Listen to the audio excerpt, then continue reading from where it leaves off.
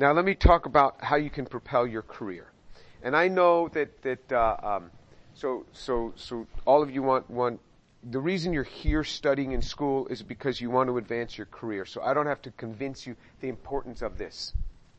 But one of the things that can help you is try the non-traditional things. If you're in the corporate world, be prepared to travel or do whatever you're called upon to learn about the company. Talk to CEOs, and I ask them, how did you go from being an engineer to being a CEO of a ConocoPhillips? How did this happen? And they tell me the stories, and all of them, it's they're learning all the different parts of the company, and they move their way on up. In academia, you try something outside your comfort zone. You do things in areas in which you're not trained. You take your expertise and you move into these other areas. And so this is something that we had worked on at one point. We were making these molecules, and it turned out that I had read this article in 1988, which was my first year as an assistant professor, about a switching device that looked like this. It was mind confined, and I called up the guy at IBM. There was no email in those days, so we used to dial on a phone and call them up, and you say, well, how do you call them? How'd you get the phone number? And we had something called a directory. You know, you could dial a directory, and somebody would tell you the phone number of IBM, and then you call IBM, and you get a real person, and you'd ask for a person, and they'd give you their extension, and they'd connect you. And so I said, have you ever made the molecules? He says, no. But I said, I think we could make this. So we made these molecules, and then it got all of this press. It was written up in Scientific American. Scientific American had a readership of 25 million at the time. Those were extraordinary numbers. YouTube wasn't in existence. To have millions of people looking at something was really strange. But I realized that if you made a molecule which was a natural product, which was everybody was doing, you just put it in a freezer, publish a paper, and nobody cared. You make molecules as switching devices, and there's all this press, and everybody really cares. So it's a really big deal now. And so you take something that you learn, and you move into another area, and it gets all sorts of attention. This is a way to propel your career. Remember what I'm telling you. You learn to write letters with a pen, right?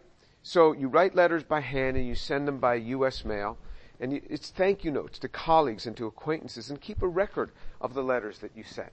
So every Saturday when I come in, the first thing I do is I sit down and I write letters to people that I met that week, and I'll try to get a card from them, and I'll write letters. And I got like 5 or 6 cards sitting on my desk, and I'll write 5 or 6 letters, and I'll send these things out. And I'll just keep a little spreadsheet of people that I've written to, and what the date was on this, and the things that I said, and you track these for over a period of years, and you make a lot of friends that way. And sometimes I'll be reading an article, and it's just a great paper. I mean, and you know when a paper's great, when you look at it and you think, wow, I wish I'd have thought of that. And so I will write to the author of that article and say, I was reading your paper, and it was just a great paper. You say, well, I'll just send them an email. Don't. Send them a handwritten note, because then they will never forget you. And emails come and go. And very important, when you go out on a job interview, you want to get the card of every person that you interview with that day. Every person that you go to you get their card. You get back, you write a handwritten thank you note to everybody. Handwritten is different because it stands out. And they'll immediately think, wow, that person has class. This person really has class. And remember, most of the people that run the companies are my age. So they appreciate the notes much more. I've gone overseas, so I've written lots and lots of notes over the years to people. And I go overseas, and people will show me my letter to them on their board stuck up there. And it's short. You know, I already have my return address. I already have who I am and everything. So all I have to do is scribble like 3 lines in big print, and it looks like it fills the card. But it means something to people. It means a lot to them to get this letter. And I'm sure some people just toss it out, but others don't. And it means something. And you build up this network, because networking is really important, to have this network of people. And a lot of times you need advice, you need help on something. You have a network of people. And just by simply writing a letter can really propel your career. You want to learn to make friends. You work hard to build relationships with influential people in your profession. So one of the things that I used to do is when you're an assistant professor, you don't get invited to big meetings and get to give talks, but you can give a poster.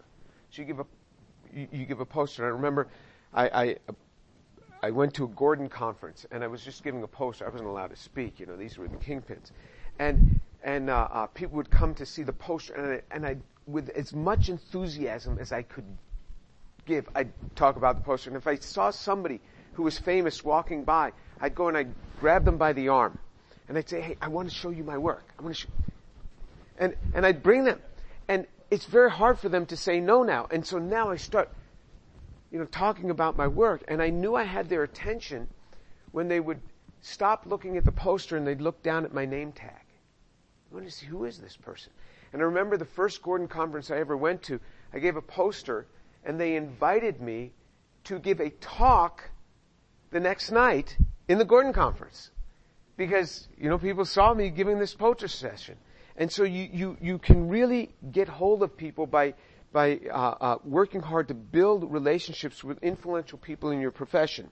So you through poster sessions, you invite famous people for talks. The first year that I was an assistant professor, so when you're a professor, you can invite other people to come and give talks at the university. And I invited 3 different professors to give talks at the university. And just so that you know the quality of the people that I was inviting. So I invited 3 different professors that year, and they were professors and so. In subsequent years after that, each one of those 3 won a Nobel Prize in chemistry. Now, I like to think it's because I invited them. But this shows you the types of people that I was inviting, and I'd call them on the phone, I'd say, "Hey, could you come?" And it's hard for them to turn down a young assistant professor who's excited about their work, and they would come and they gave the talks, and then they were my friends. And I would use them as reviewers on my papers. I would suggest them as reviewers. I would suggest them as reviewers on my proposals. And then I would call them up and I would say, "I'm applying for such and such a fellowship or award or something." And I'd say, "Could you write a letter for me? Could you please?" And it's hard for them to say no now. And so now I had these amazing people writing letters for me. And I invite key administrators for dinner. And I'd invite these people that I'd invite to give talks. You don't invite them to a restaurant because restaurants are all the same after a while. I'd invite them to my home. I wanted them to have dinner in my home. I wanted them to see my wife. I wanted them to see my children. Because I thought, if they're going to be reviewing my proposals and papers, I wanted them to remember my children. Remember my children before you give me a negative review. Remember, I'm just a guy that needs help here. I was building relationships. And I invite key administrators. I invited the president of the university. I was a brand new assistant professor. I invited the president of the university and his wife over to dinner. And the first president, when I got there, he would not return the calls. His secretary would say, "Yeah, I'll tell him." I never got a return call. Well, anyway, he was indicted on some charges and had to do prison time and everything. This is what happens when you turn me down. And so the next president came, and I invited him and his wife over for dinner. And I didn't tell them what happened to the last president. But he accepted, and he came over for dinner, and he had been a president in another university before that, and he came over, he said, "I've never been invited to dinner like this. I'm invited to people's homes, but it's always at some big gathering, some big Christmas party, just a quiet evening at home." And I just had 2 little girls at the time. And my kids made friends with him. Now that president of the university became a good friend of mine. He'd see me at big gatherings for the university. He'd see me in the audience. He'd always give me a thumbs up. We were friends. I got tenure after 3 years. You want to meet key people. I remember when I invited the president, my colleagues in the department, they found out, they said, "You invited the president? Why'd you do that? Why don't you just start with the chair of the department and maybe go up to the dean? How can you just go invite the president over?" But it makes a difference. Invite key program managers, corporate leaders to your home for dinner. I would invite the program managers who would come through, and These are the people who run the programs at the Navy and at the NSF. I'd invite them over to dinner. That was back in the days when they were allowed to receive a dinner. Now you can't give them anything more than a cup of coffee because of new rules. But I used to just bring them over for dinner. I wanted them to see my family, my children. You use your family to your advantage in that way. I'd befriend and show kindness to secretaries. The secretary can ruin your day. I mean, if you get on the wrong side of a secretary, they can make your life miserable. Custodians, maintenance workers. I always know the name of my custodian. Frank always knows the name of his custodians. My custodian is Maria. And I'll pray for her, find out what she's going through. You want to get the attention of somebody? You ask them, do you have children that I can pray for? You will stop them in their tracks. I used to do prison ministry. If I couldn't get at a guy, I would say, do you have children I could pray for? They'd immediately stop and give me their attention. Everybody wants the best for their children. And I asked Maria about her sons, and she told me what they were going through. I said, tell them to come in and see me. I want to talk to them. They need to go to college. And I met with each of her sons separately. They came to my home, and she'll do anything for me. If my lights aren't working, she's not the person. I just tell Maria, and she gets the light person to replace my lights. If something's not working in my office, Maria takes care of it. She cleans my office so well. She knows I like to keep I like the restrooms to be clean, so she cleans them. All the air fresheners on the second floor, Del Butcher, Maria puts all those in there. She buys them with her own money to keep the bathrooms clear. She put an air freshener, there's electronic air freshener in my office. She buys this with her own money. And she buys special oil to oil down the partitions between the stalls, the metal partitions. Those are all oiled. Look at them. Maria buys all that just to keep those nice because she knows I like things clean. And I saw a plumber. He was under the sink one day and working. And I said, hey, how you doing down there? We got to talking. Anytime I need a plumbing job, I just call him. We are friends. You befriend people and you'll get things done. This is very important in your careers. Very important. Learn to make friends. You walk in honesty and proper speech. There's an admonition to change my words and my actions in the scriptures. It says, do not let kindness and truth leave you. Bind them around your neck and write them on a tablet of your heart. So you'll find favor and good repute in the sight of God and man. And I remember going into meetings and being really, really uptight and high-strung. And I was just, a real go-getter when I was younger and God would remind me, you're going to speak with kindness and truth in this meeting. Speak with kindness. Kindness. Show kindness. And then it was very important that the words that I use with people, the words that I use, that I would use encouraging words with people. You do this and people will always remember you when you speak an encouraging word. Actions, particularly towards women, that could be misconstrued. When a woman walks into my office, the door stays open. The door stays open. My secretary knows that if a woman shuts the door, goes into my office, shuts the door behind her, she knows to go and open it. And usually I'm meeting her at the door because I'm going to open it. And it's not like I'm going to pounce on any woman that jumps into my office, that walks into my office. I just don't want, the Bible says, be free of even the appearance of evil. And the door stays open. And I have video. There's always cameras recording what goes on in the offices there. And there's a sign on the outer office door. I do this for protection. I just don't want any trouble. You say, this is being a bit extreme. I know a lot of men that have fallen into trouble, some by doing things and others just by accusations, that if they took some of this advice, they would have saved themselves a lot of heartache and a lot of embarrassment. You watch what you do in life and you protect yourself because you have a reputation. The things that I do, so for example, software. I don't want software on my group's computers that we don't own. If we don't own it, if we haven't paid for it, if you need it for your research, I'll buy it. If we don't own it, I don't want it. I don't want music on my smartphone that I don't own. I don't want things that I don't own, that don't belong to me. And I remember my first computer I got when I was an assistant professor, it was a Mac SE. It was an amazing computer. It had 1 megabyte of RAM. It was amazing. 1 megabyte. And then the next year, the computers were just rocketing in sophistication. The next year, I got a computer for the lab. It was a Mac SE 30. It had 30 megabytes of RAM. What are you going to do with 30 megabytes? And I bought a whole nother set of software for that. And the next year, I bought another computer for the lab and a whole nother set of software for that. And my colleague said, why are you buying all that software? I said, because I called up Microsoft and I called up ChemDraw, and they both said 1 computer, 1 set of software. In those days, it was 1 to 1. It wasn't 1 to 3.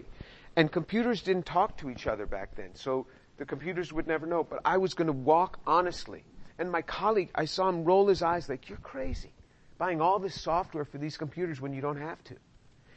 At the end of the year, program managers in Washington would call me and they'd say, we have some extra funds. Can you use it?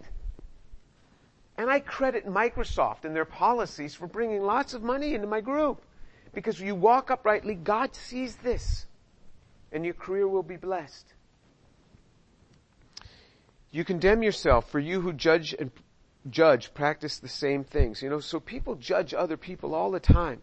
But we have to look at our lives. Are we walking uprightly and honestly? Are we? Is there a prescription for thriving? And the Bible says yes. It says, how blessed is the man who doesn't walk in the counsel of the wicked, nor stand in the path of sinners, nor sit in the seat of scoffers.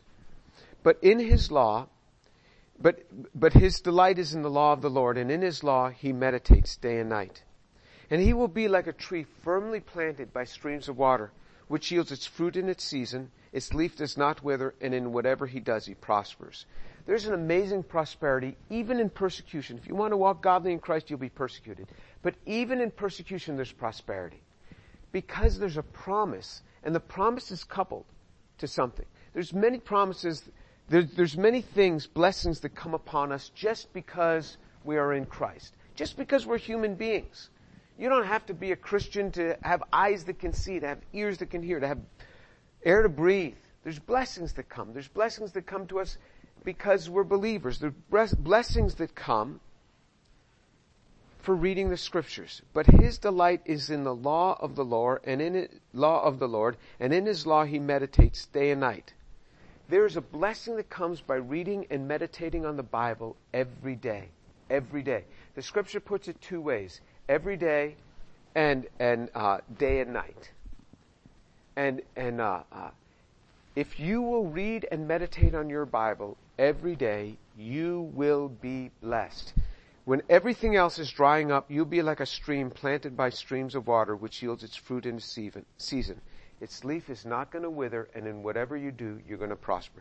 The Bible tells us this. It's a promise. And it tells us this in other places. Joshua 1, chapter 1, verse 8 and 9, Psalm 112, verse 1 and 2, Psalm 97, Psalm 119, verse 97 through 100, tells us these things over and over again. When I got saved, shortly after I got saved, I started reading the scriptures every day from beginning to end. I start in Genesis chapter 1, verse 1, and I pick up reading where I left off the day before. When I finish through Revelation chapter 22, I start again. I've been doing this for over 40 years. You can't tell me that there's not great blessing by being in the scriptures every day. There's a scriptural promise on this. There's an excitement of being a scientist. I got lots of stories, but this one's one of the greatest. And it was September 3rd, 1993. I had just gotten tenure, and I was an associate professor. And then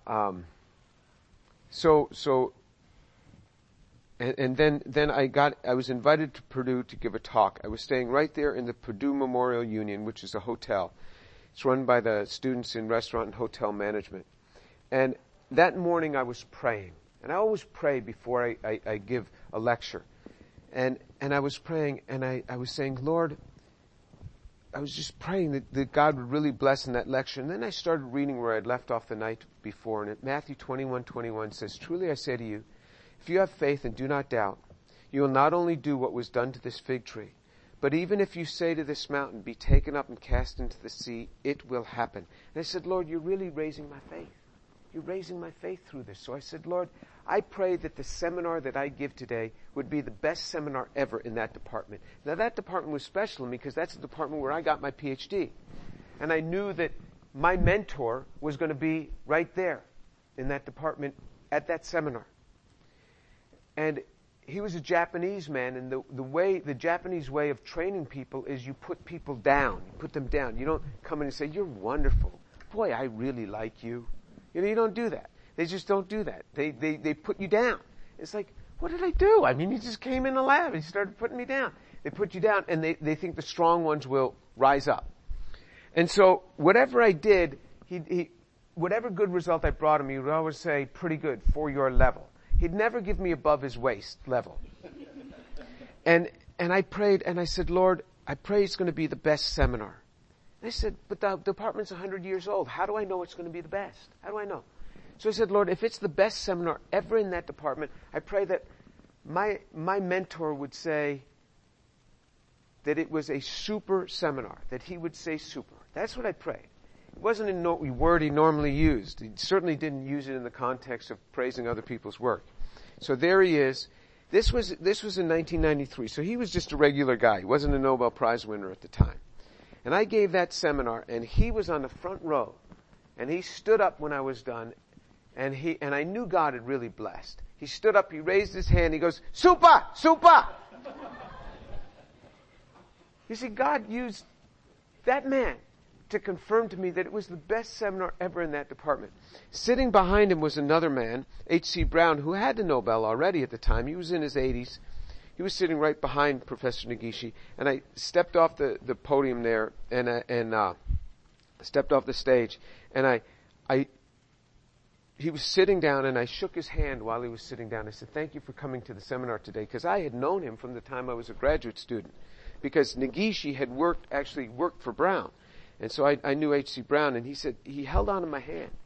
He said, I want to tell you something. That was the best seminar I've ever seen in my life. And I said, that's very nice of you to say that. And he said to me, because he's a Nobel Prize winner, he said, I'm not saying it to be nice. I really mean it. God is confirming again and again. What he does is amazing. When you walk with the Lord as a scientist and a believer, there's great blessing. There's applications in my career. Once I was upset with a colleague because he was telling students rumors about me, and it just really wasn't nice. And that's because my career had just taken off and his career hadn't. And he had always said that he would excel me in careers. And he was a year behind me. I don't know why. But anyway, when God was blessing me so much, he was saying these things about me. And I went to his office one day really upset to tell him to stop saying bad things about me to students. And as I'm outside his office, he wasn't there. And God reminded me that I was memorizing Luke chapter 6, the entire chapter I was memorizing with my children at the time. It says, but I say to you who hear, love your enemies and do good to those who hate you. Bless those who curse you and pray for those who mistreat you. And I'm standing outside his office, and God is reminding me that if he doesn't like me, and if he's going to mistreat me, I am now obliged to pray for him. You see that? I am commanded by Jesus to pray for the people that hate me.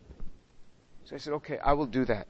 And so every day, I always break sometime during the day, and I either go to the chapel and pray, or I shut my door in my office and I pray. And I would go to this chapel. This was on this University of South Carolina campus, and this chapel was always empty, except when there were weddings and funerals. Other than that, it was empty. And I go right up there by the steps, and I just get on my knees and pray.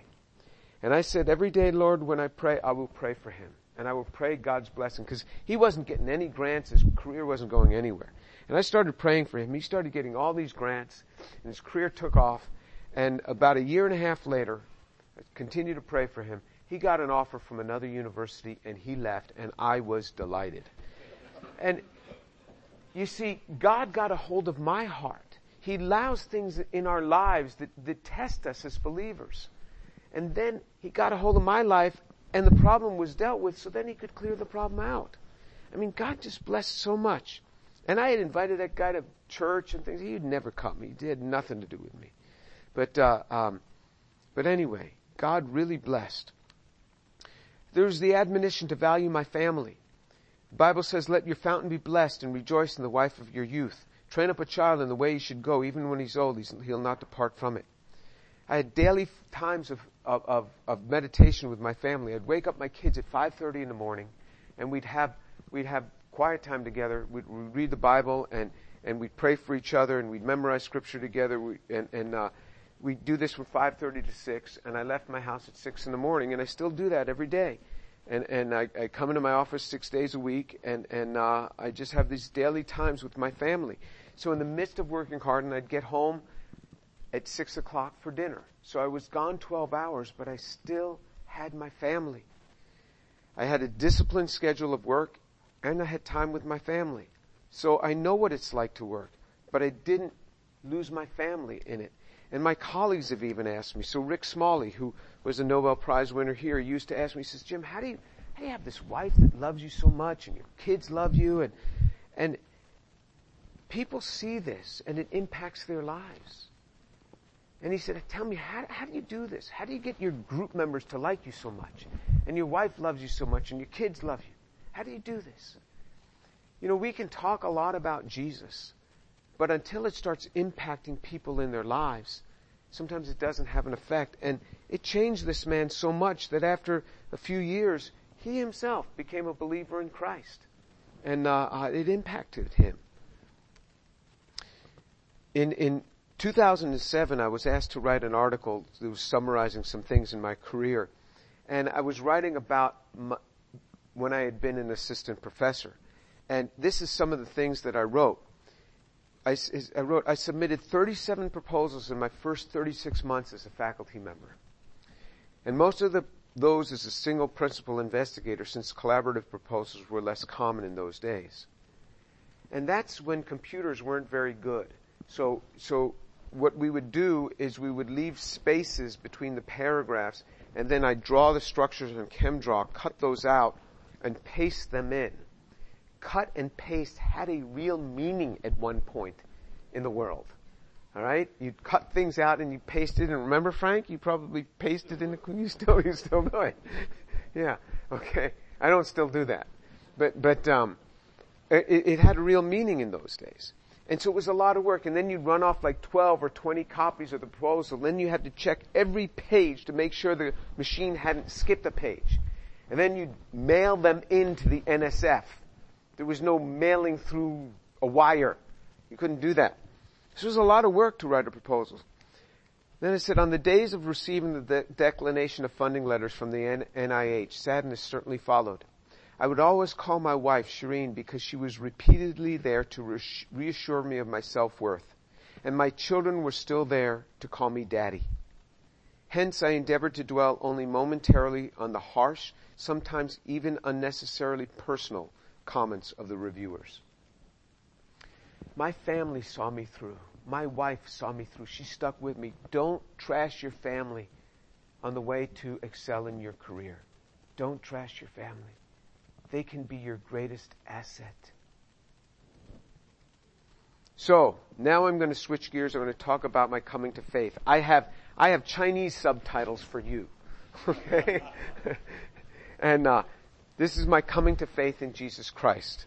So, I was a freshman in college, 18 years old, August of my freshman year, and I was doing laundry in the laundry room. And there was a guy in there doing laundry, and we started talking. He lived on my floor, and I knew he was a football player because I had heard him talking about this with somebody else, and he was a quarterback on the Syracuse University football team. So I got to talking with him. I said, are you going to play professional football when you graduate? He says, oh, no, I'm not good enough for that. I said, what are you going to do? He said, oh, I want to go into lay ministry. I didn't know what lay ministry was. I'm from a Jewish home, a secular Jewish home. That means a non-religious Jewish home in New York City. And he said, well, it's sort of like a missionary. I thought, missionary? Why would anyone want to be a missionary? I didn't even know missionaries existed anymore. I thought they all were killed. I thought they all died off. I said, why don't you we got TV. It's 1977. We got TV. You can just beam it in there. You don't have to be a missionary. And he said, I'd like to give you an illustration of the gospel. And so there were no computers in those days. I had just come out of high school. I used a PDP-11. Anybody know what a PDP-11 is? Nobody knows. That's a computer. It ran on ticker tape. It was a paper that had little holes in it.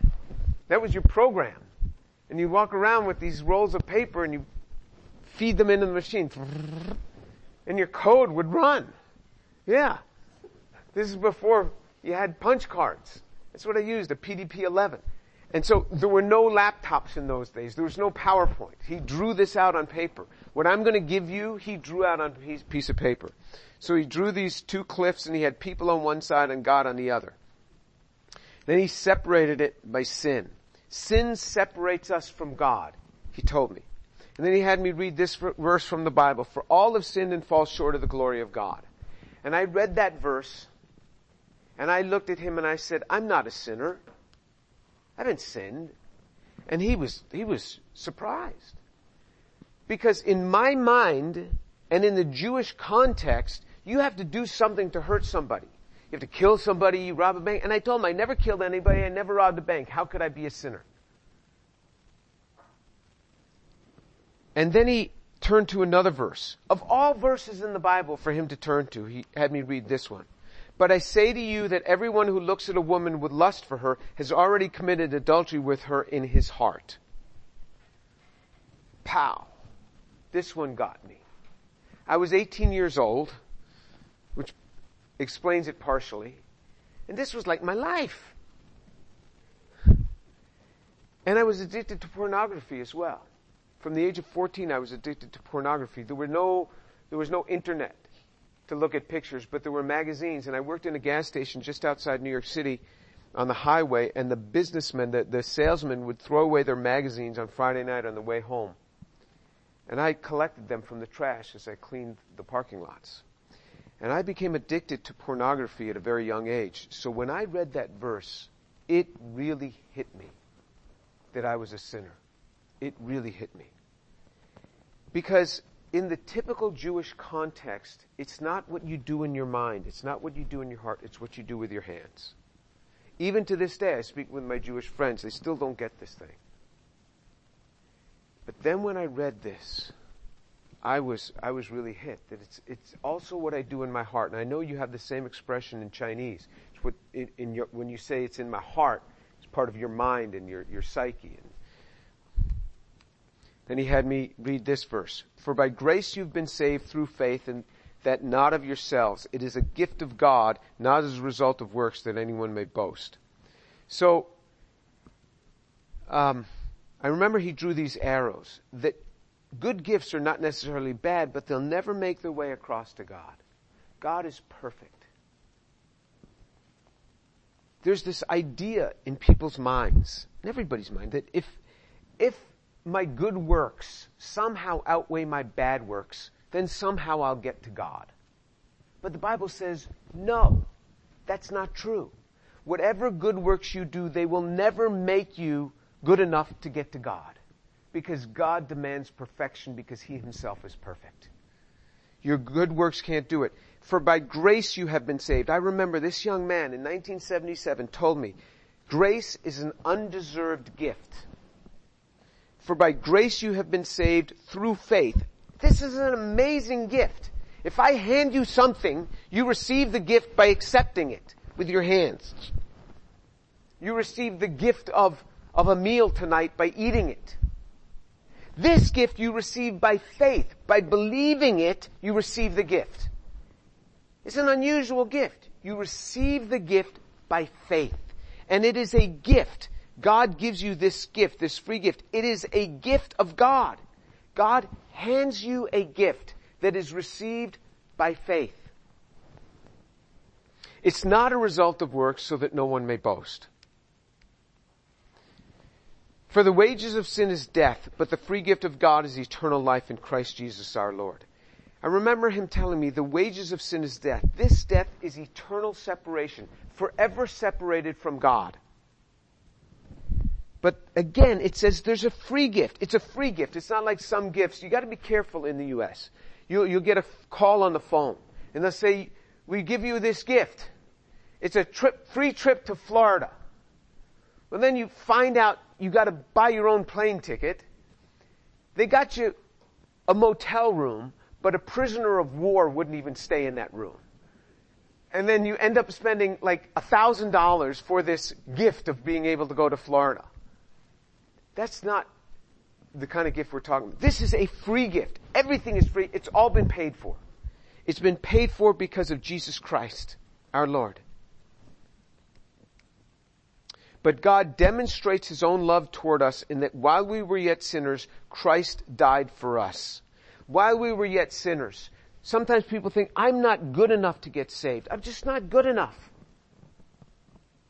Welcome. You are welcome.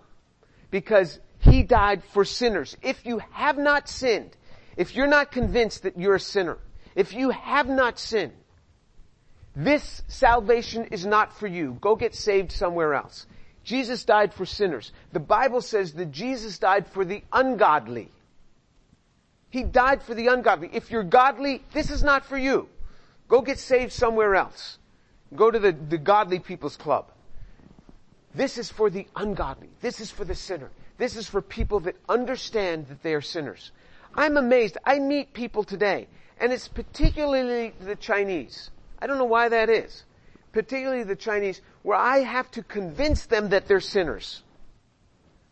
They're like I was when I was 18.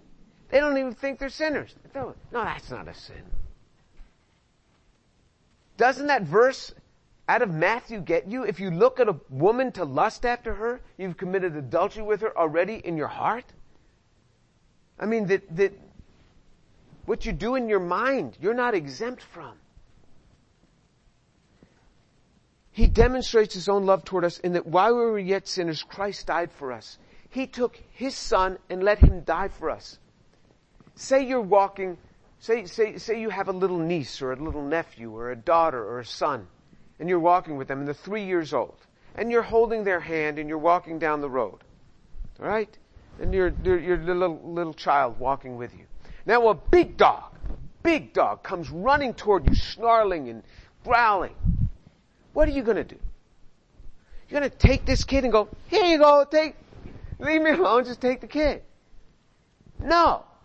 You're going to pick up this kid, protect the child, and even allow yourself to be bitten up to protect the child. This is normal. You will allow yourself to be bitten to protect the child. God takes His own Son and allows Him to be offered up for you.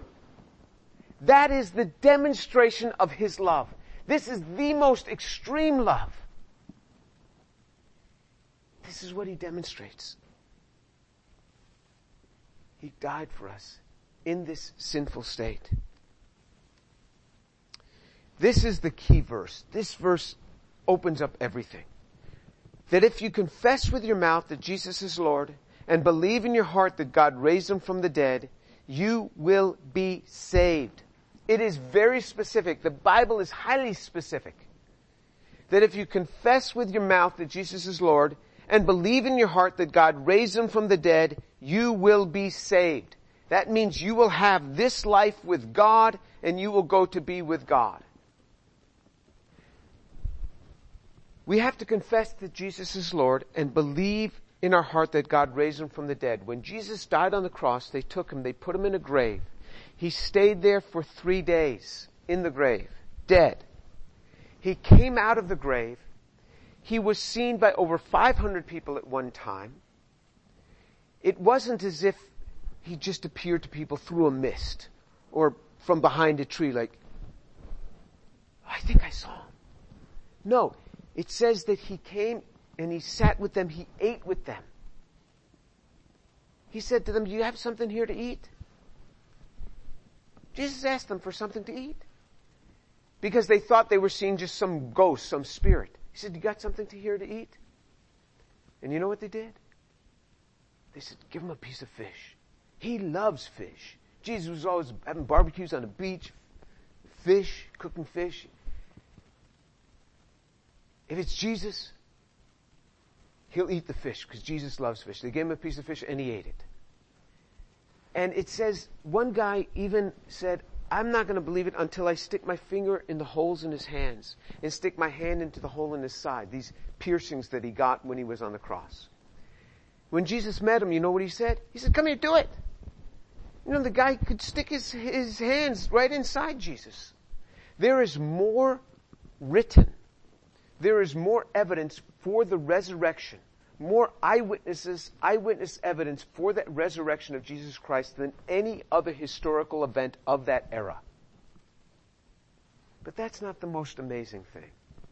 Every week, I see somebody come to the Lord. Every week, I see somebody receive Jesus. I see it with my own eyes. And I only speak to educated people. I only speak to students who are undergraduates or graduate students, or I speak to postdocs, or I speak to professors, or I speak to medical students, young physicians. That's all I speak to. So I'm always dealing with educated people. And every week I will see an educated person go from not believing in the resurrection, not believing that Jesus rose from the dead, to believing that Jesus rose from the dead in a period of a 10-minute conversation. Yeah. You know, resurrections are hard to believe. We don't have a whole lot of data points on resurrections. Has anyone ever seen a resurrection take place? We're not talking about near-death experiences where we're talking a matter of minutes. 3 days in the grave, crucified. And then 3 days in the grave. So we don't have a lot of data points on this. So it's hard to believe in a resurrection, right? Hard to believe in a resurrection. How is it? Then I can see educated people go from not believing in the resurrection to believing in the resurrection in a 10-minute conversation. It's not like they're uneducated and somehow I can, sleight of hand, and somehow get a hold of their naive minds. How can I do this? How can I see this happen? Well, what I think is that the truth of the resurrection has already been placed on your heart. It's already there. The truth of the resurrection. To take something so incredible and put that as an absolute requirement to be saved. Nobody could get saved unless God Himself put that truth already on your heart. That Jesus Christ has risen from the dead. The truth of Jesus Christ's rising from the dead is already on your heart. And what you're doing is you're confessing that which you already know to be true. That's the only way I can understand how people could believe this in a 10-minute conversation. I was having dinner with two professors. One was an assistant professor in physics. The other was the chair of the department, the chairperson of the department.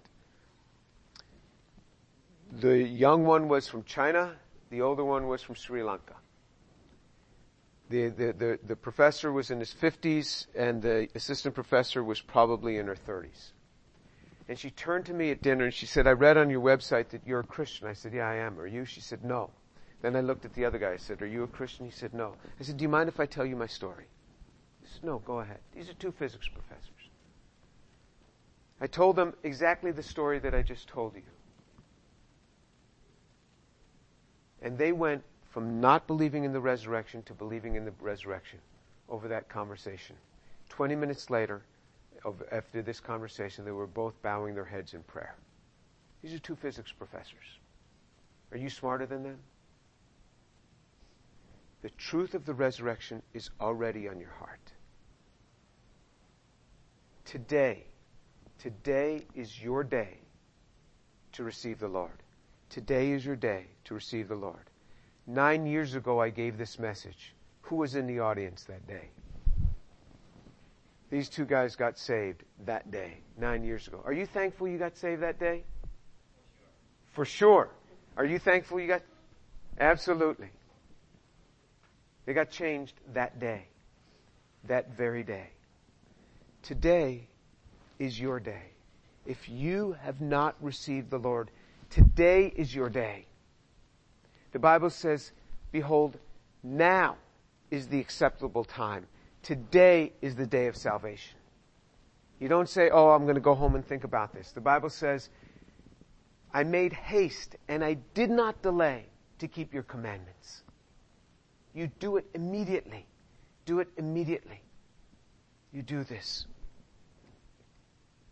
The night of November 7th, 1977, I was all alone in that room. That was my dormitory room, Syracuse University.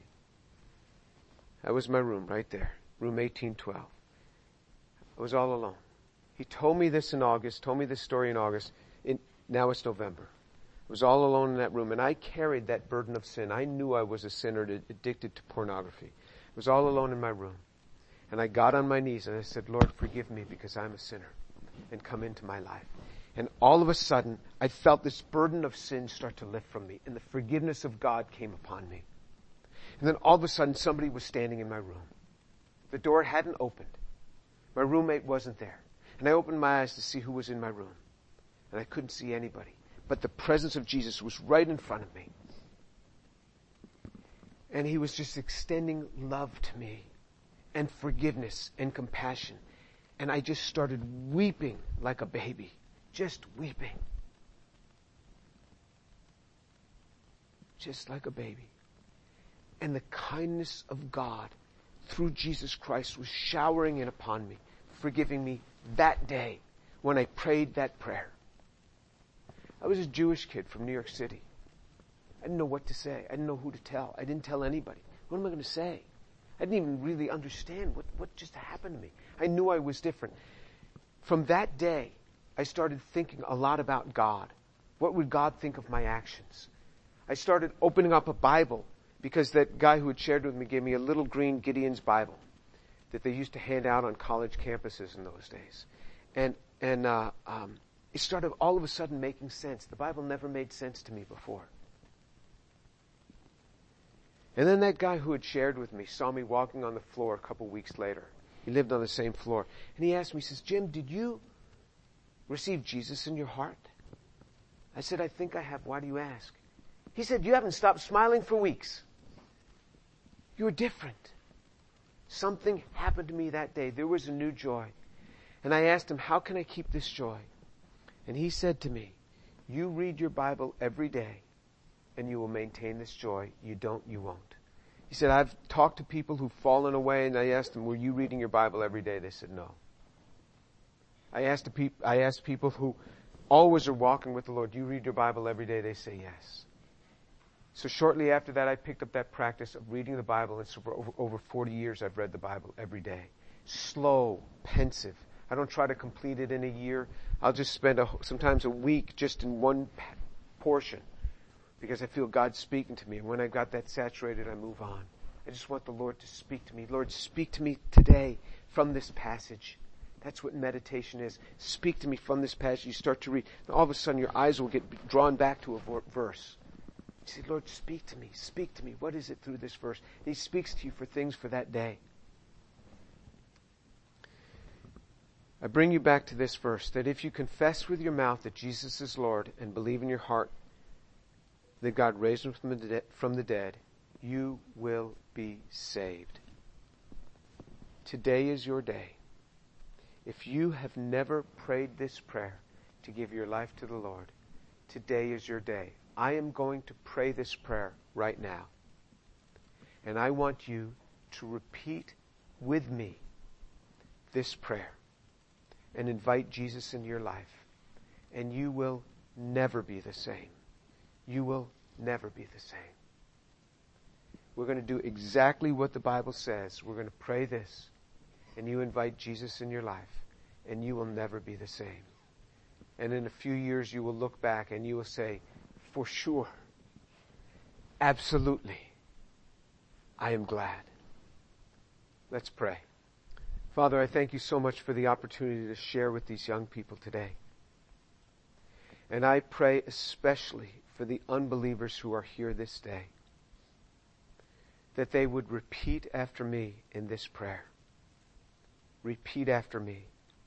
Lord Jesus, thank you for dying for me. Thank you, Lord, for forgiving me of my sins. Forgive me.